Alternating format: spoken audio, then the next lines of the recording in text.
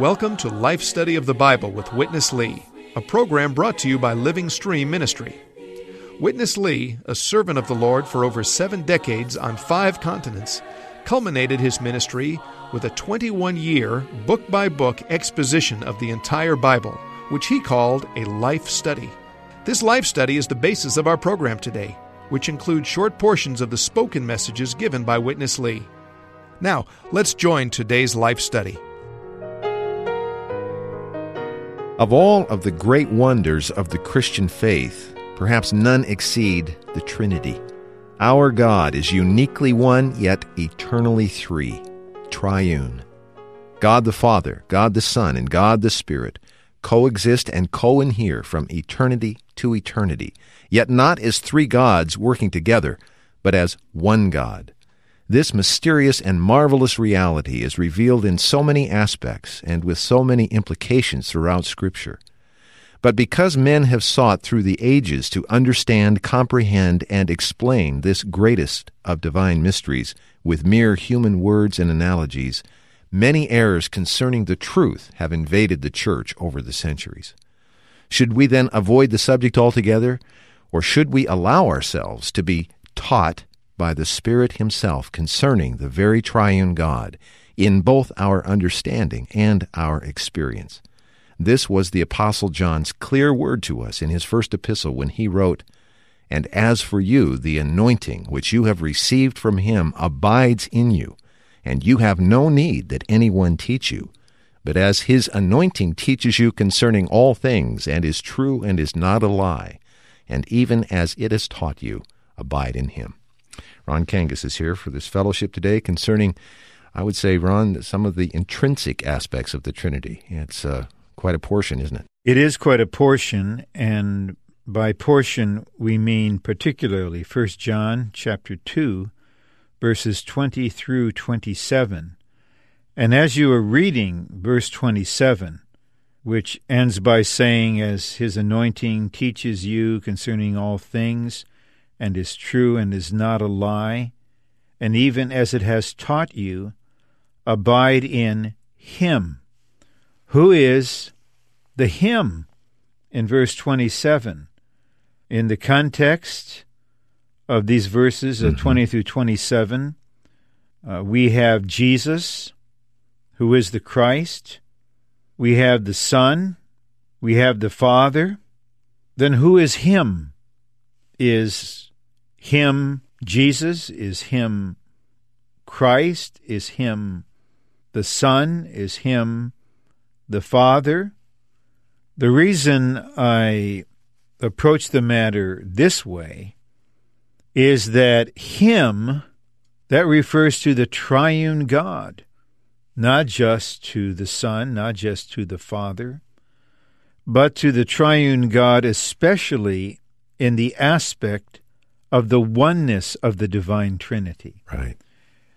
And now that I've just mentioned this matter of the oneness of the divine Trinity, I would like to say something up front at the beginning. Although it's exceedingly difficult and ultimately impossible to speak with any thoroughness concerning the divine Trinity, we have to say something. The revelation in the Bible is complete and it's balanced. And our understanding of the divine revelation and our teaching must also be balanced. Right. According to this principle of balance, or of the twofoldness of the divine truth, there is one God, and this one unique, true, and living God, the only God, is triune in His very being. He is Father, Son, and Spirit. On the one hand, the Father, the Son, and the Spirit are 3, and as 3, they are distinct, but not separate. On the other hand, the 3, the Father, the Son, and the Spirit, are one. That is why our God is called triune, 3, 1. If we fail to be balanced and emphasize the aspect of the 3 to the exclusion of the aspect of 1, we will fall into the heresy of tritheism. On the other hand, if we overemphasize the aspect of the three being one, we will fall into the opposite heresy, and that is of modalism, which basically says God is one, He's unitary, and the Father, the Son, and the Spirit are not eternal, but are three temporary and successive manifestations of the being of this unitary God. We utterly repudiate tritheism as a heresy. We utterly repudiate modalism as a heresy. Our endeavor in seeking to be faithful to the divine revelation is to present the truth in a balanced way. We wish to make it very clear to our listeners as a preface to what will be emphasized in this program that we believe the divine revelation in the Scriptures, that there is one true and living God, eternally existing in His being as Father, Son, and Spirit. All three are God, all three are eternal, all three exist at the same time, and all three co-inhere, that is, they live in one another. We believe this, but we also believe with equal firmness in what the Bible emphasizes concerning the oneness of the Father, Son, and Spirit, especially the oneness between the Father and the Son, and the oneness between Christ the Son and the Spirit. And this aspect is especially related to the believer's experience of Christ as life. And remember that this is a life study. We are studying the truth from the point of view of the experience of the eternal life and for the purpose of helping the believers experience Christ as the eternal life. And so unashamedly our emphasis is on the experiential side, on the economical side of the Trinity, on the subjective side, but we are no less balanced, and honestly and sincerely, I would say we are more balanced than many, if not most, emphasizing the one God being three and the three being one. It's ultimately a divine mystery. But John, as we will see in chapter 2 of his first epistle, has a very particular way of speaking of Jesus, Christ, the Son, and the Father, without any kind of aberrant tendency. And I cannot recommend highly enough the ministry that we'll receive in this particular program. And I hope my speaking is not in excess, but what has been in my heart has been to set the stage so there can be a fair hearing and a proper receiving of Brother Lee's ministry on this point from 1 John 2. Very important word that you've just given, Ron. It is a good backdrop for our program, both today and the one we will have, Lord willing, on Monday. All right, our focus in this first portion today really is on the first 4 verses of chapter 2. I'll just read the first couple. Chapter 2, verse 20 and 21. And you have an anointing from the Holy One, and all of you know. I have not written to you because you do not know the truth, but because you know it, and because no lie is of the truth. Here's Witness Lee. In these 4 verses, it doesn't say the ointment, but the anointing.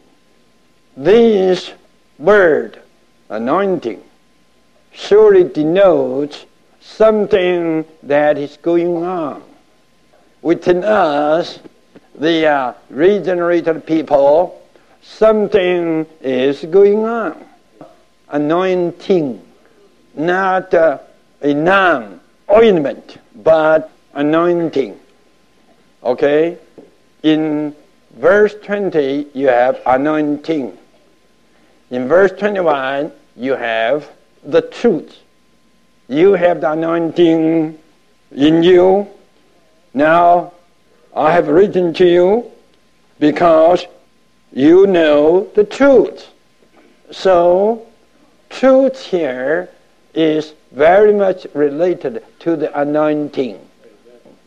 The anointing is just the moving and the working of the truth. Then you may say, what is the truth? Well, the truth is just the reality of the triune God. Firstly, you have the anointing, then you have the truth related to the anointing, then you have that Jesus is the Christ, related to the truth. Then, verse 22, this is Antichrist, who is denying the Father and the Son. After Jesus being the Christ, then the talk turns to the Father and the Son.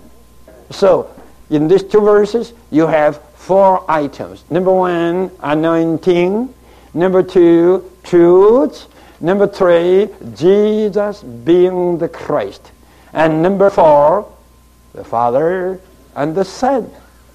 The anointing just is to tell you the truth.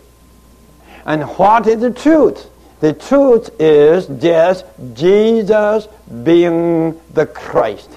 And Jesus being the Christ is the Father and the Son.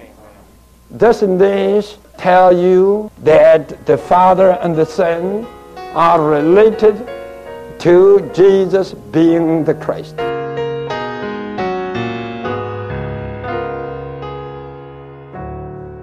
Ron, that portion was really, I think, a setup for what is to come ahead, and it really brings us to this second point that he made here, that historically, John was dealing with a heresy that had pervaded the church, a heresy that confused or denied the fact that Jesus is the Christ.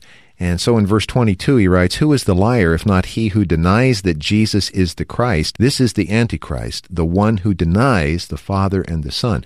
Where he's going with this is that to deny that Jesus is the Christ equals to deny both the Father and the Son. Help us again with a kind of a development so we can go further with this. The heresy is that of really denying the truth of the incarnation, that Jesus is the Christ, the Son of the living God. That was the confession made by Peter.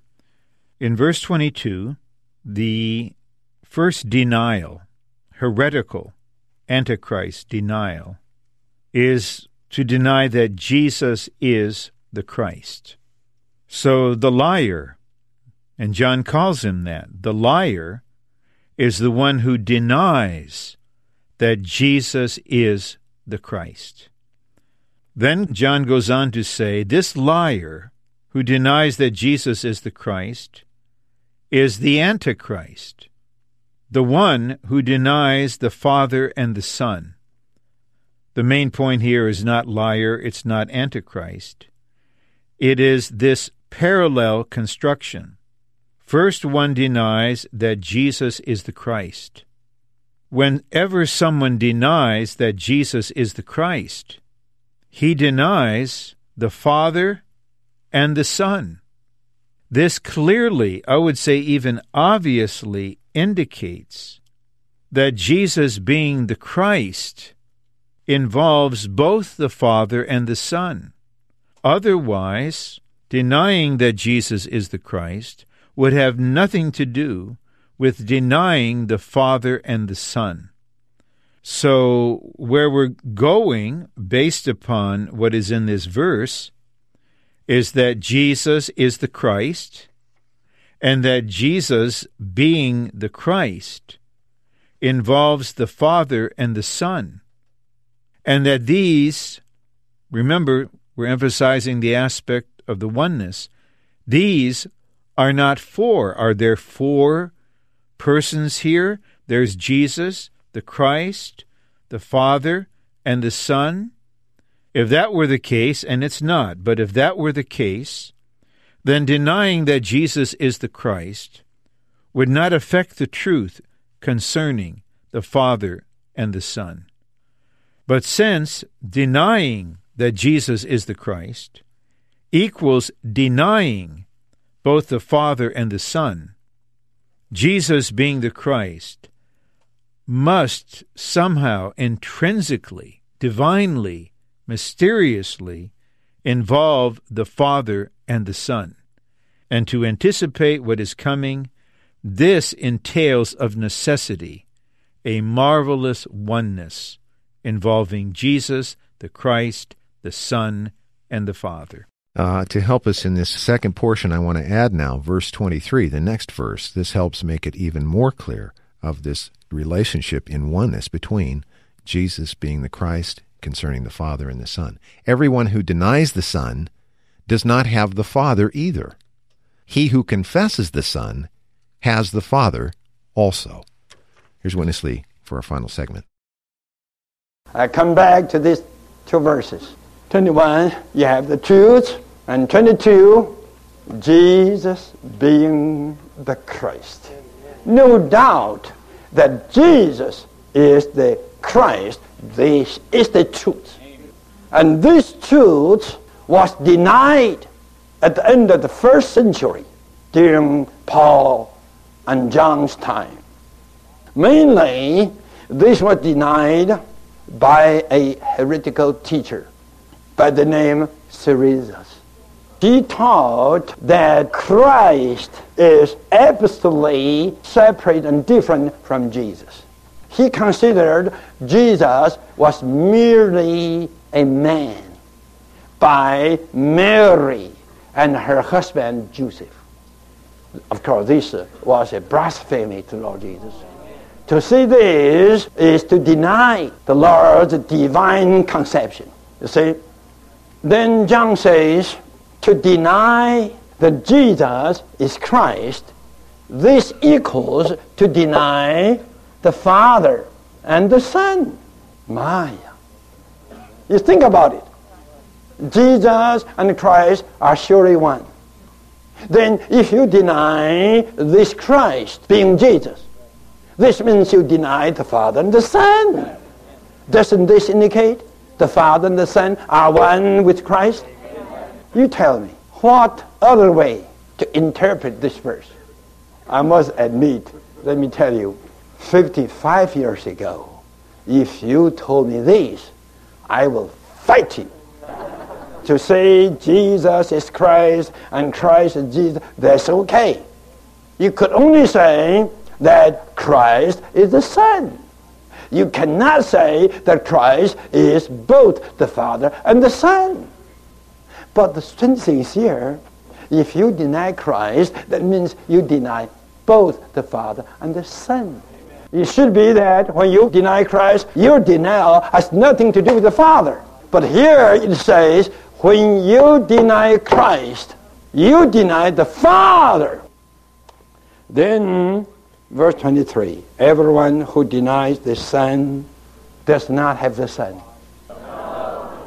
So strange. John says here, anyone who denies the Son does not have the Father either. That means he doesn't have the Son nor the Father.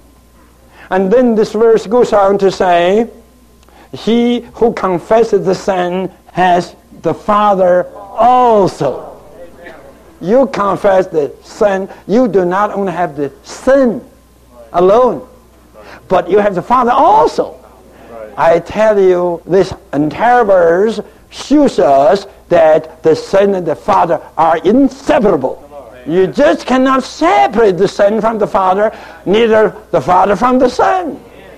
The two are one. It's a mystery. We don't understand. But the Bible, especially the New Testament, never teaches us that the Son and the Father are separate. No. And here, in his epistle, John stresses strongly that they are really one.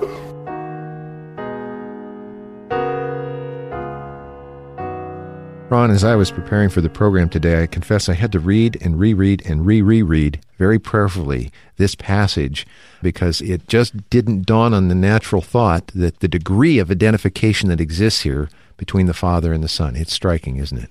It is striking, and I would like to pick up on Brother Lee's word. The Father and the Son are not separate. Please remember my opening remark. Distinct. We're not modalists here, obliterating the distinction, but they are not separate. A helpful verse for reference is John 10:30.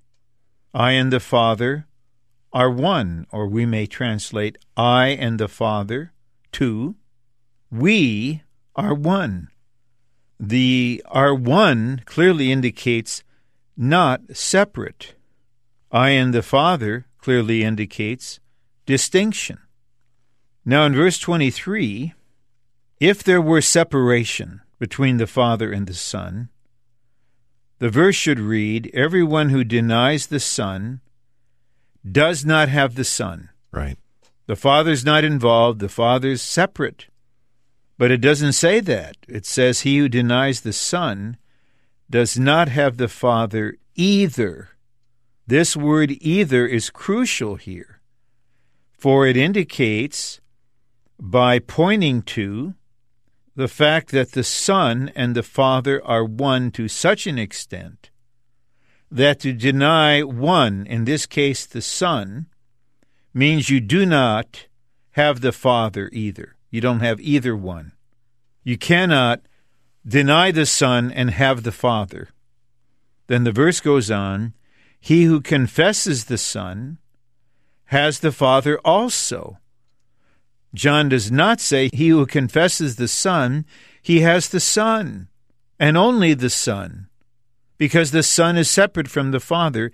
That is actually a veiled form of tritheism, three gods. You separate the Father and the Son, you've got two gods. You separate the Spirit, you have three. But to uphold the distinction is to uphold the oneness of the Godhead. John says, he who confesses the Son has the Father also. So in the first part of the verse, if you deny the Son, you don't have the Father either. In the second part, if you confess the Son, you have the Father also. This is based upon the truth concerning the oneness of the Son and the Father, especially in the divine economy, especially in the experience of the believers. We simply cannot have one person, now I'm using that traditional term, one person of the divine Trinity and not have the other two. You either have all three as the three-one God, or you don't have any. If you deny the Son, you do not have the Father either. If you confess the Son, you have not only the Son, you have the Father also. Chris, it is so clear. If we would divest ourselves of religious biases and the influence of traditional theology and come to the pure Word with a sober mind and a loving heart and a seeking spirit, we will be able to read and understand the revelation in these verses related to the oneness between the Father and the Son, and how this oneness is related to Jesus being the Christ. Praise the Lord for the truth, and praise the Lord for the clear interpretation, exposition, and presentation of the truth. We are surely blessed. Indeed we are, Brother Ron, and I do encourage our listeners to join us Monday if at all possible. These are really two sides of the quarter. The side we saw today really emphasizing in such a marvelous way how the oneness is unveiled in this passage. On our next program, as I say, we will focus more on the distinction that exists eternally in the Godhead. But for our experience, Ron, this is really marvelous, marvelous, marvelous. Amen. We also would encourage you to contact us to get the printed life study messages. This is one you can pore over again and again. And if you'd like to get that, call us toll-free, 1-888-LIFE-STUDY, 888-543-3788. And do try to join us next week as we pick up this matter again from 1 John chapter 2. For Ron Kangas, I'm Chris Wilde. Thank you for listening today. Dear Lord, we give ourselves to Thee. Receive us into Thy wise. Millions of Christians have been strengthened in their faith through the ministry of Watchman Nee. In a recent release by Living Stream Ministry entitled The Overcoming Life, Watchman Nee sounds a call to the believers to pursue the normal Christian life that is hidden with God in Christ. The overcoming life is filled with truth, reverberates with hope, and brings the reader to renewed consecration. The Overcoming Life by Watchman Nee from Living Stream Ministry is available at Christian bookstores everywhere, or you can order by calling 1-888-543-3788.